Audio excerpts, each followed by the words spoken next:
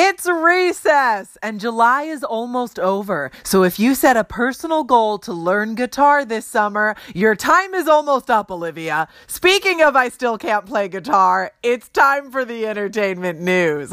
Or as I like to call it, your recess from the real news. Here we go. Break out your weeping tissues, everyone, because Ivanka Trump's fashion company is shutting down. I know, I took it hard too. It's difficult news to come to terms with, but we have to be strong. And you know what? I'm not even going to be snarky about this. I'm not. It is too bad though, because I was going to buy one of her sheath dresses and a blonde wig and dress up as a bottomless void of self-interest for Halloween. And now I can't. So like I said before, it's just a very sad turn of events.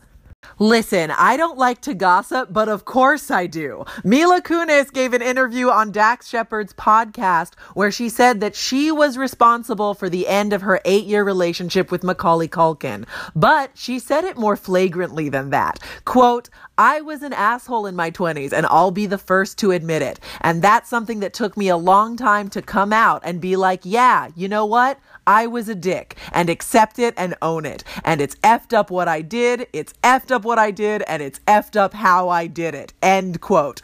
Okay then. So what I've just learned is precisely nothing, except that there is a story behind all of this. Mila Kunis has to know that I will read into this to the fullest extent of the law. I know I don't know the details, so I'm forced to jump to all sorts of conclusions. I object. Overruled. The new Netflix series Insatiable, which has not dropped yet, already has a petition with more than 100,000 signatures calling for it to be canceled. The show is about a high school girl who loses a lot of weight and then takes revenge on her bullies. And the petition says that the premise of the show is fat shaming and that it should not be aired. I have only seen a few still images from the show, and I regret to inform you that it does involve a fat suit. And in my experience, fat suits almost never mean that we're about to get a deep and nuanced story. I rewatched the entire series of Friends recently, and I was like, okay, this humor is a little dated, but it's still pretty funny. And then Fat Suit Monica showed up, and I was like, oh, you're right. Yeah, we should throw this whole thing in the garbage.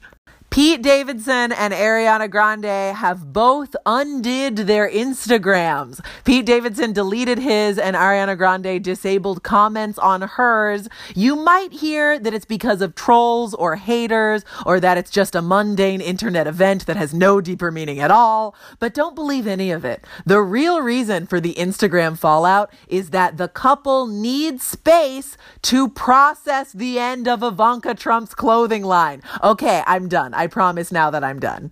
But she is a very bad person. Do you have $200 and do you love to be stressed? A Kickstarter is raising money for an event called Scream Comes Home, where fans of the Scream horror franchise can pay to attend special events, screenings, and even spend the night in the house from the end of the original Scream movie.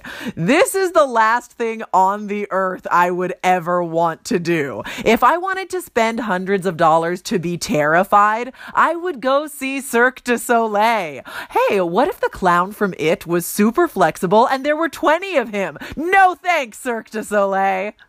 Spend the night in the scary Scream house? No thank you. Just a regular Airbnb is scary enough. Who lives here? What are they like? Take care, guys. I'm Olivia Harewood, and I will catch you next time. Until then, recess adjourned.